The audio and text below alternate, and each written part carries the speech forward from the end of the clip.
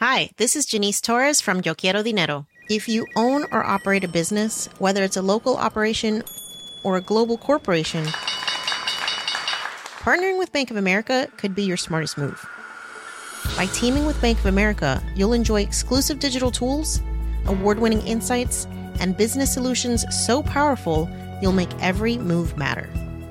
Position your business to capitalize on opportunity in a moment's notice. Visit bankofamerica.com/bankingforbusiness to learn more. What would you like the power to do? Bank of America N.A., copyright 2024.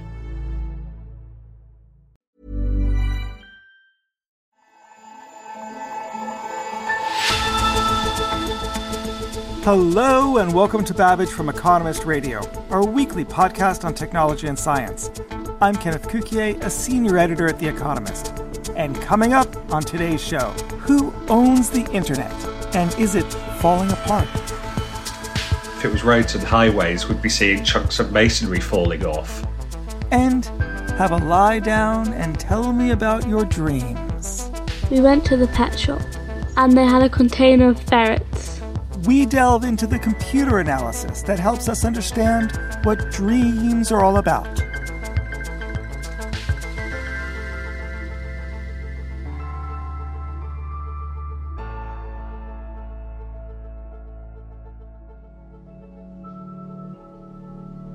But first, America is burning. Uncontrolled wildfires driven by high winds and unprecedented temperatures incinerated the town of Malden in Washington state on Tuesday and are now threatening more communities across Oregon and California.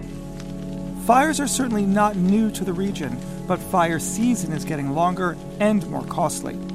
Wildfires burn 3 months longer than they did in the 1970s. Wildfires are posing a growing threat to American homes and buildings as climate change exacerbate the conditions that foster these enormous burns, and the demographics aren't helping either. Katrine Breack is The Economist's environment editor.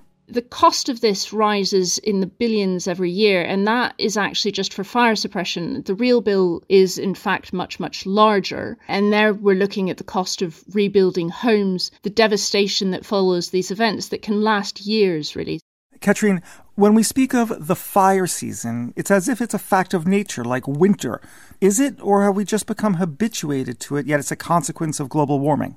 Fire season is, in fact, a natural phenomenon in some parts of the world. California does have a natural fire season. Parts of Australia have a natural fire season. And in fact, many species of trees can't actually reproduce unless they are burnt. So it really is an essential part of many ecosystems.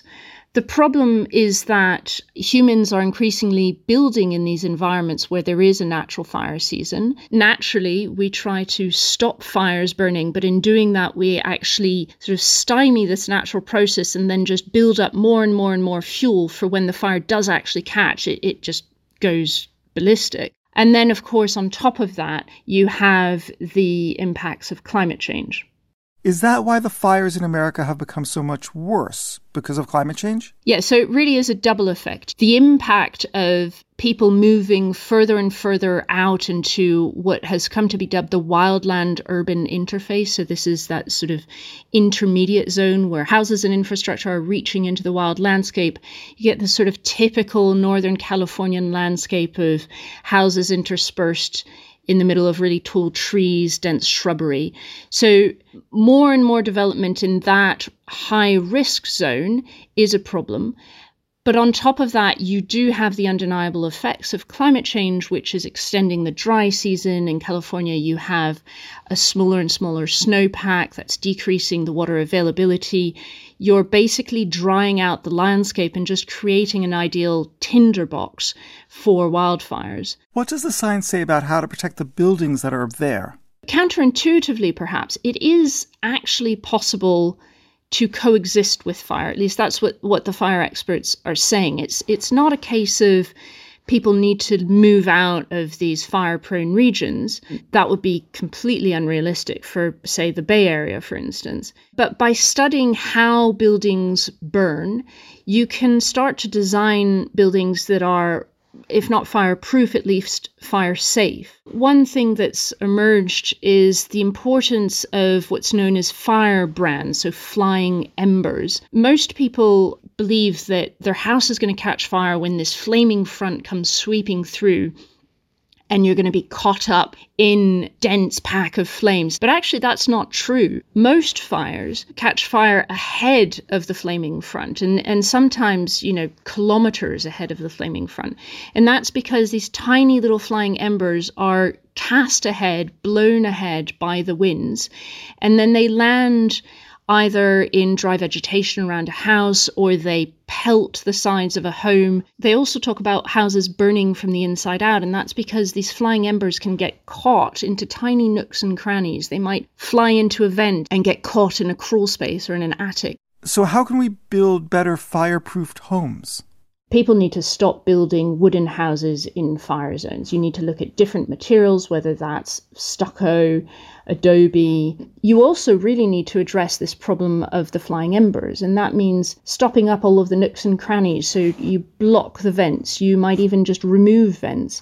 Very importantly, in the last few years, people have started to say that the zone from 0 to 5 feet away from the foot of your house is really important. So this is the place where a lot of people will put bark mulch planted borders, for instance. Well, bark mulch is just asking for trouble. You should be putting completely non-flammable materials at the base of your house so that if these flying embers do fall in that zone, they won't produce flames that are licking the base of your house.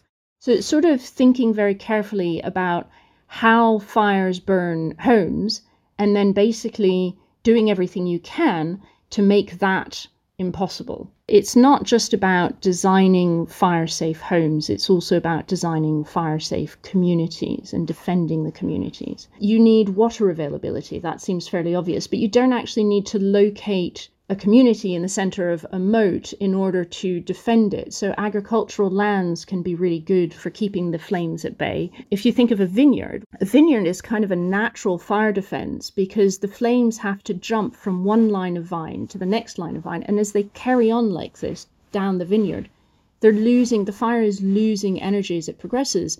And so it's sort of eventually will peter out before it gets to the structure at the end. A lot of communities in California will have golf courses, and traditionally the thing that you do is you put the houses around the golf course, but then you're basically putting your burnable structures around a non-burnable piece of landscape. So instead, put the houses in the center of the golf course, and the fire will struggle to get across that and reach the houses in the middle. Now, if the technology exists to fireproof homes, why are buildings still burning? First and foremost, I think there's a cultural shift that needs to happen. I mentioned this sort of insanity of building wood houses in a fire-prone zone. It's a difficult thing to shift. There's also cultural resistance, by the way, on behalf of, say, the construction industry. There's this perception that building fire-safe homes is going to be more expensive than building traditional homes. That's actually been debunked. It seems like I can't turn on the news without seeing something about wildfires somewhere. Globally, are we seeing more frequent and damaging wildfires?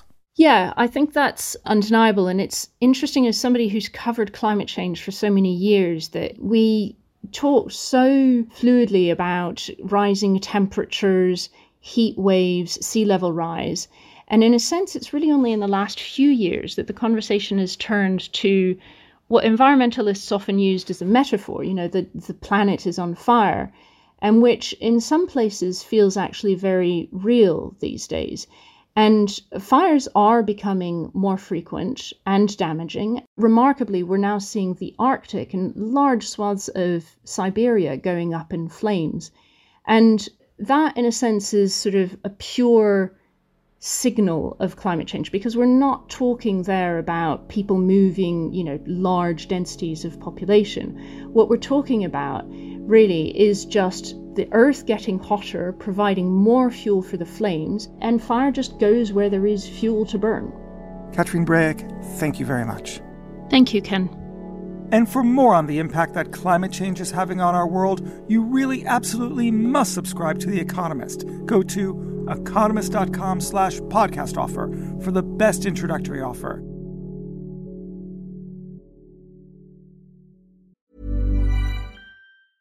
Hi, this is Matt and Sean from Two Black Guys with Good Credit.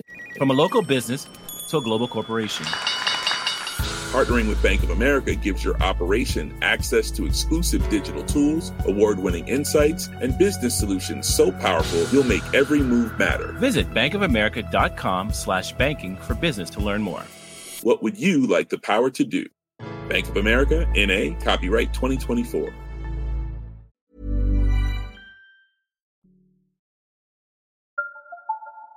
Next, it's easy to think of the internet as an abstract thing. It's virtual, it's in cyberspace. But of course, the internet is a tangible thing.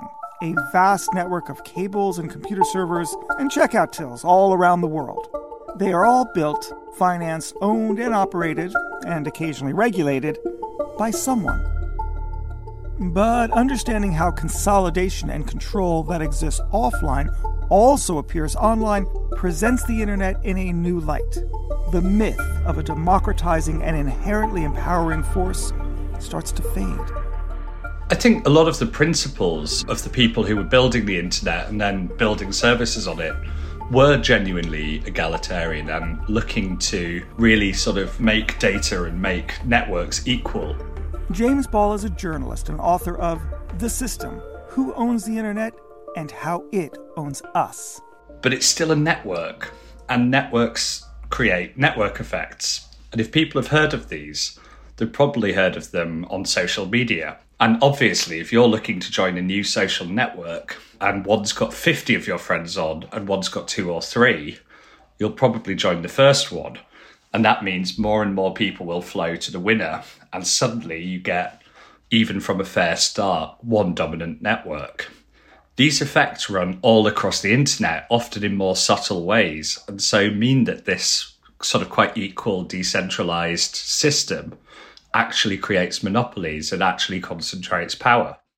You make a case for the evilness of the quote-unquote system, and you break it down into 3 neat areas: the architecture, the money, and the usage. We call it the melee.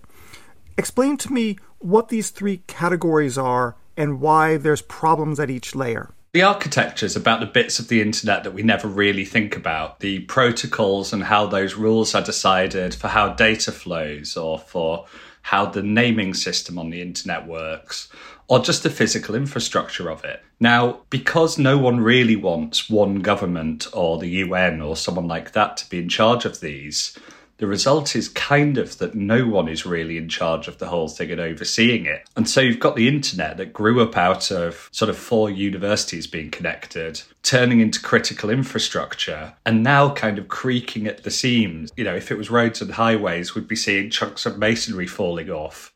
Give me some evidence that the domain name system and the IP address space is falling apart. It's usually in sort of quite isolated instance, but one of the systems for how sort of traffic flows across the internet is called BGP. And it was literally drawn on the back of 3 napkins in the 1980s by 2 engineers who knew, hey, this isn't a good long-term solution, but it should work for a year or 2. One of them gave an interview a couple of years ago where he's like, well, looks like no one's coming up with a long-term solution then. And so there's quite huge security vulnerabilities from it because it was just never designed to work on a network as important as the internet. Okay, let's go to the second category, the area of money and finance. That, I think, is a little bit more obvious of how it's distorting sort of the virtues of the internet. But explain to me what you see as the central problem there. I think there's a few problems, but the one I would pick is that in the real world, you can make a medium-sized business and do quite well, and it can work and be interesting. For internet companies, because of the way venture capital works and gets its returns, more or less the choice facing you is either going, I'm going to be bigger than McDonald's in 5 years, or you're going to be nothing. And so we end up with everyone incentivized to do huge growth, which tends to mean they follow business models that leave us vulnerable to privacy, that leave us sort of vulnerable to all sorts of other problems of the internet. Now, the third category, the usage, that too, we've seen lots of problems. What's the one that you would focus on as being among the worst? The one that I would pick out here is actually our governments more than our companies, And it's that they never really decided to curb their own activities on the internet. The US had such a dominant position on the internet that it decided to exploit it as a surveillance and a soft power advantage. That's a totally understandable decision, but it's now facing a world where Russia is an incredibly sophisticated sort of actor on the internet, and China is still more advanced yet. And so the US's sort of dominance of surveillance and of information tools and, even kinetic cyber attacks is fading. And it's missed a chance when it was the superpower to set some limits and set some rules. We have nothing as a basic tenet of how governments even should act online. And I think that's left a lot of us vulnerable. What does smart regulation look like for the internet? I tend to mistrust anyone who thinks they've got one fix that will solve more than one problem. That tends to be a bit utopian. We hear break up big tech a lot. I don't think we should be looking at breaking up tech, but rather actually thinking of data as a public good and as a sort of right, and not just having privacy protections, but things like your right to control your data, maybe even a right to monetize it, but certainly to transfer it so we can make things interoperable. And that would open up the internet and kill some of the market power. And we could also look at how you would create alternative models to VC so that companies that want to do that train and try and become huge can, but we create space for small and medium businesses on the internet, which would surely help us. Do you think that these ideas will really fix things? Because it seems to me that the problems you've identified of economies of scale and network effects are so baked into the system that they'll always be there, no matter what the regulation. A saying that I've always quite liked is, New York will be a great city if they ever finish building it. I think we will always have to keep building and moving against these. And yes, they will then adapt, and we will always be fighting the scale issue and the network effect issue. But we can keep moving and make it work better. James Ball, thank you very much. Thank you for having me. And finally, could researchers make sense of our dreams? Mum and I were at a shop. We went to the pet shop and they had a container of ferrets with a big snake in there. The snake started chasing me and Mum. We split up. I was floating on a little cloud thing. We drove somewhere full of scary dogs. We went on a roof. A good dog explained that Mum was bad. Your mum is bad? Or something. Izzy is an anonymous woman who, between the ages of 12 and 25, documented around 4,000 of her own dreams. Dylan Barry writes about science for The Economist.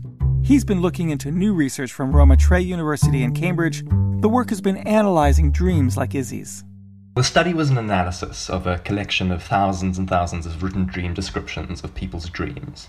How did they analyze these dreams, and what were they trying to find out?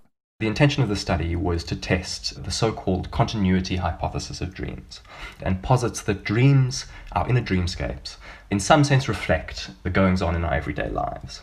They found a way to automate the analysis of dream reports written down by dreamers using an artificial intelligence software called a parsed tree. And this allowed them to look at, instead of sort of dozens of dream reports at a time, to look at them in their thousands. And where does the data come from? Their source of supply for the dreams was in fact the largest publicly accessible collection of dream reports in the world. It's called the Dream Bank, and it's a repository of about 24,000 reports from a variety of dreamers around the world.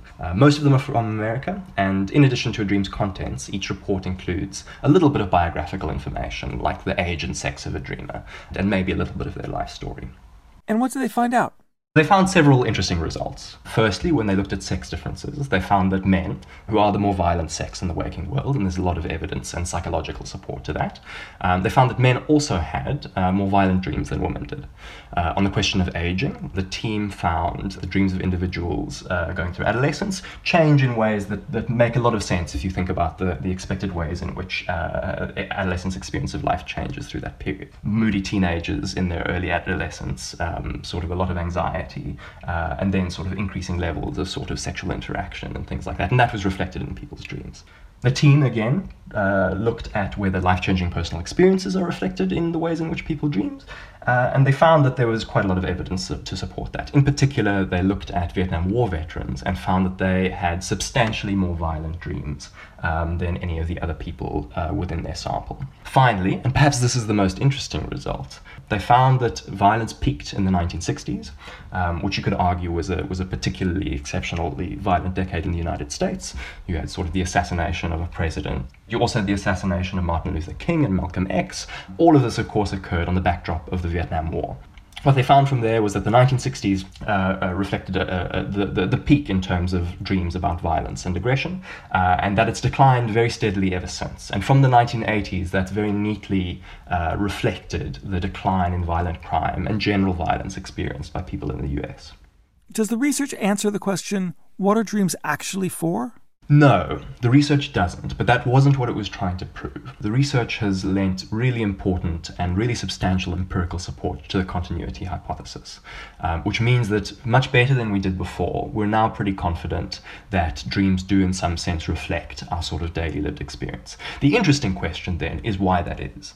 So there are a range of different theories for why we dream in the way that we do and why we dream at all. Dreams might be a consequence of the way in which our brains encode short-term memories, so memories from the last day or the very recent past, into long-term memories, in which case you would imagine that there would be some kind of relationship between what was going on in your mind and what was going on in your daily life. Perhaps the most interesting theory is referred to as the nocturnal therapist hypothesis, which theorizes that dreams actually, as opposed to being sort of some kind of unnecessary or inadvertent consequence of all kinds of other neurological effects, are in fact a very important adaptive mechanism that we evolved over time to better prepare us for dealing with a complicated world.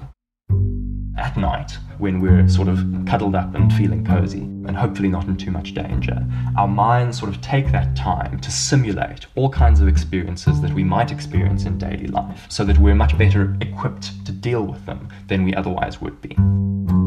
So the nocturnal therapist for some are their dreams, and for others, it's a Lagavulin 16. Dylan Barry, thank you very much. Thanks for having me.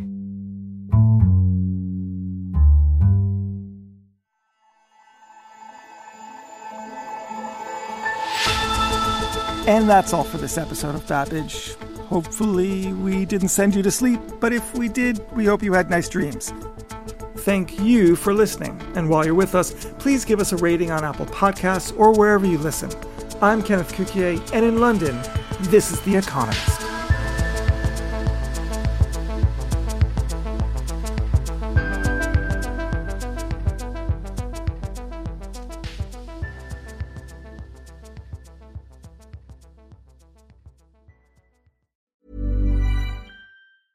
Hi, this is Janice Torres from Yo Quiero Dinero. If you own or operate a business, whether it's a local operation or a global corporation, partnering with Bank of America could be your smartest move. By teaming with Bank of America, you'll enjoy exclusive digital tools, award-winning insights, and business solutions so powerful you'll make every move matter. Position your business to capitalize on opportunity in a moment's notice. Visit bankofamerica.com/bankingforbusiness to learn more. What would you like the power to do? Bank of America, N.A., copyright 2024.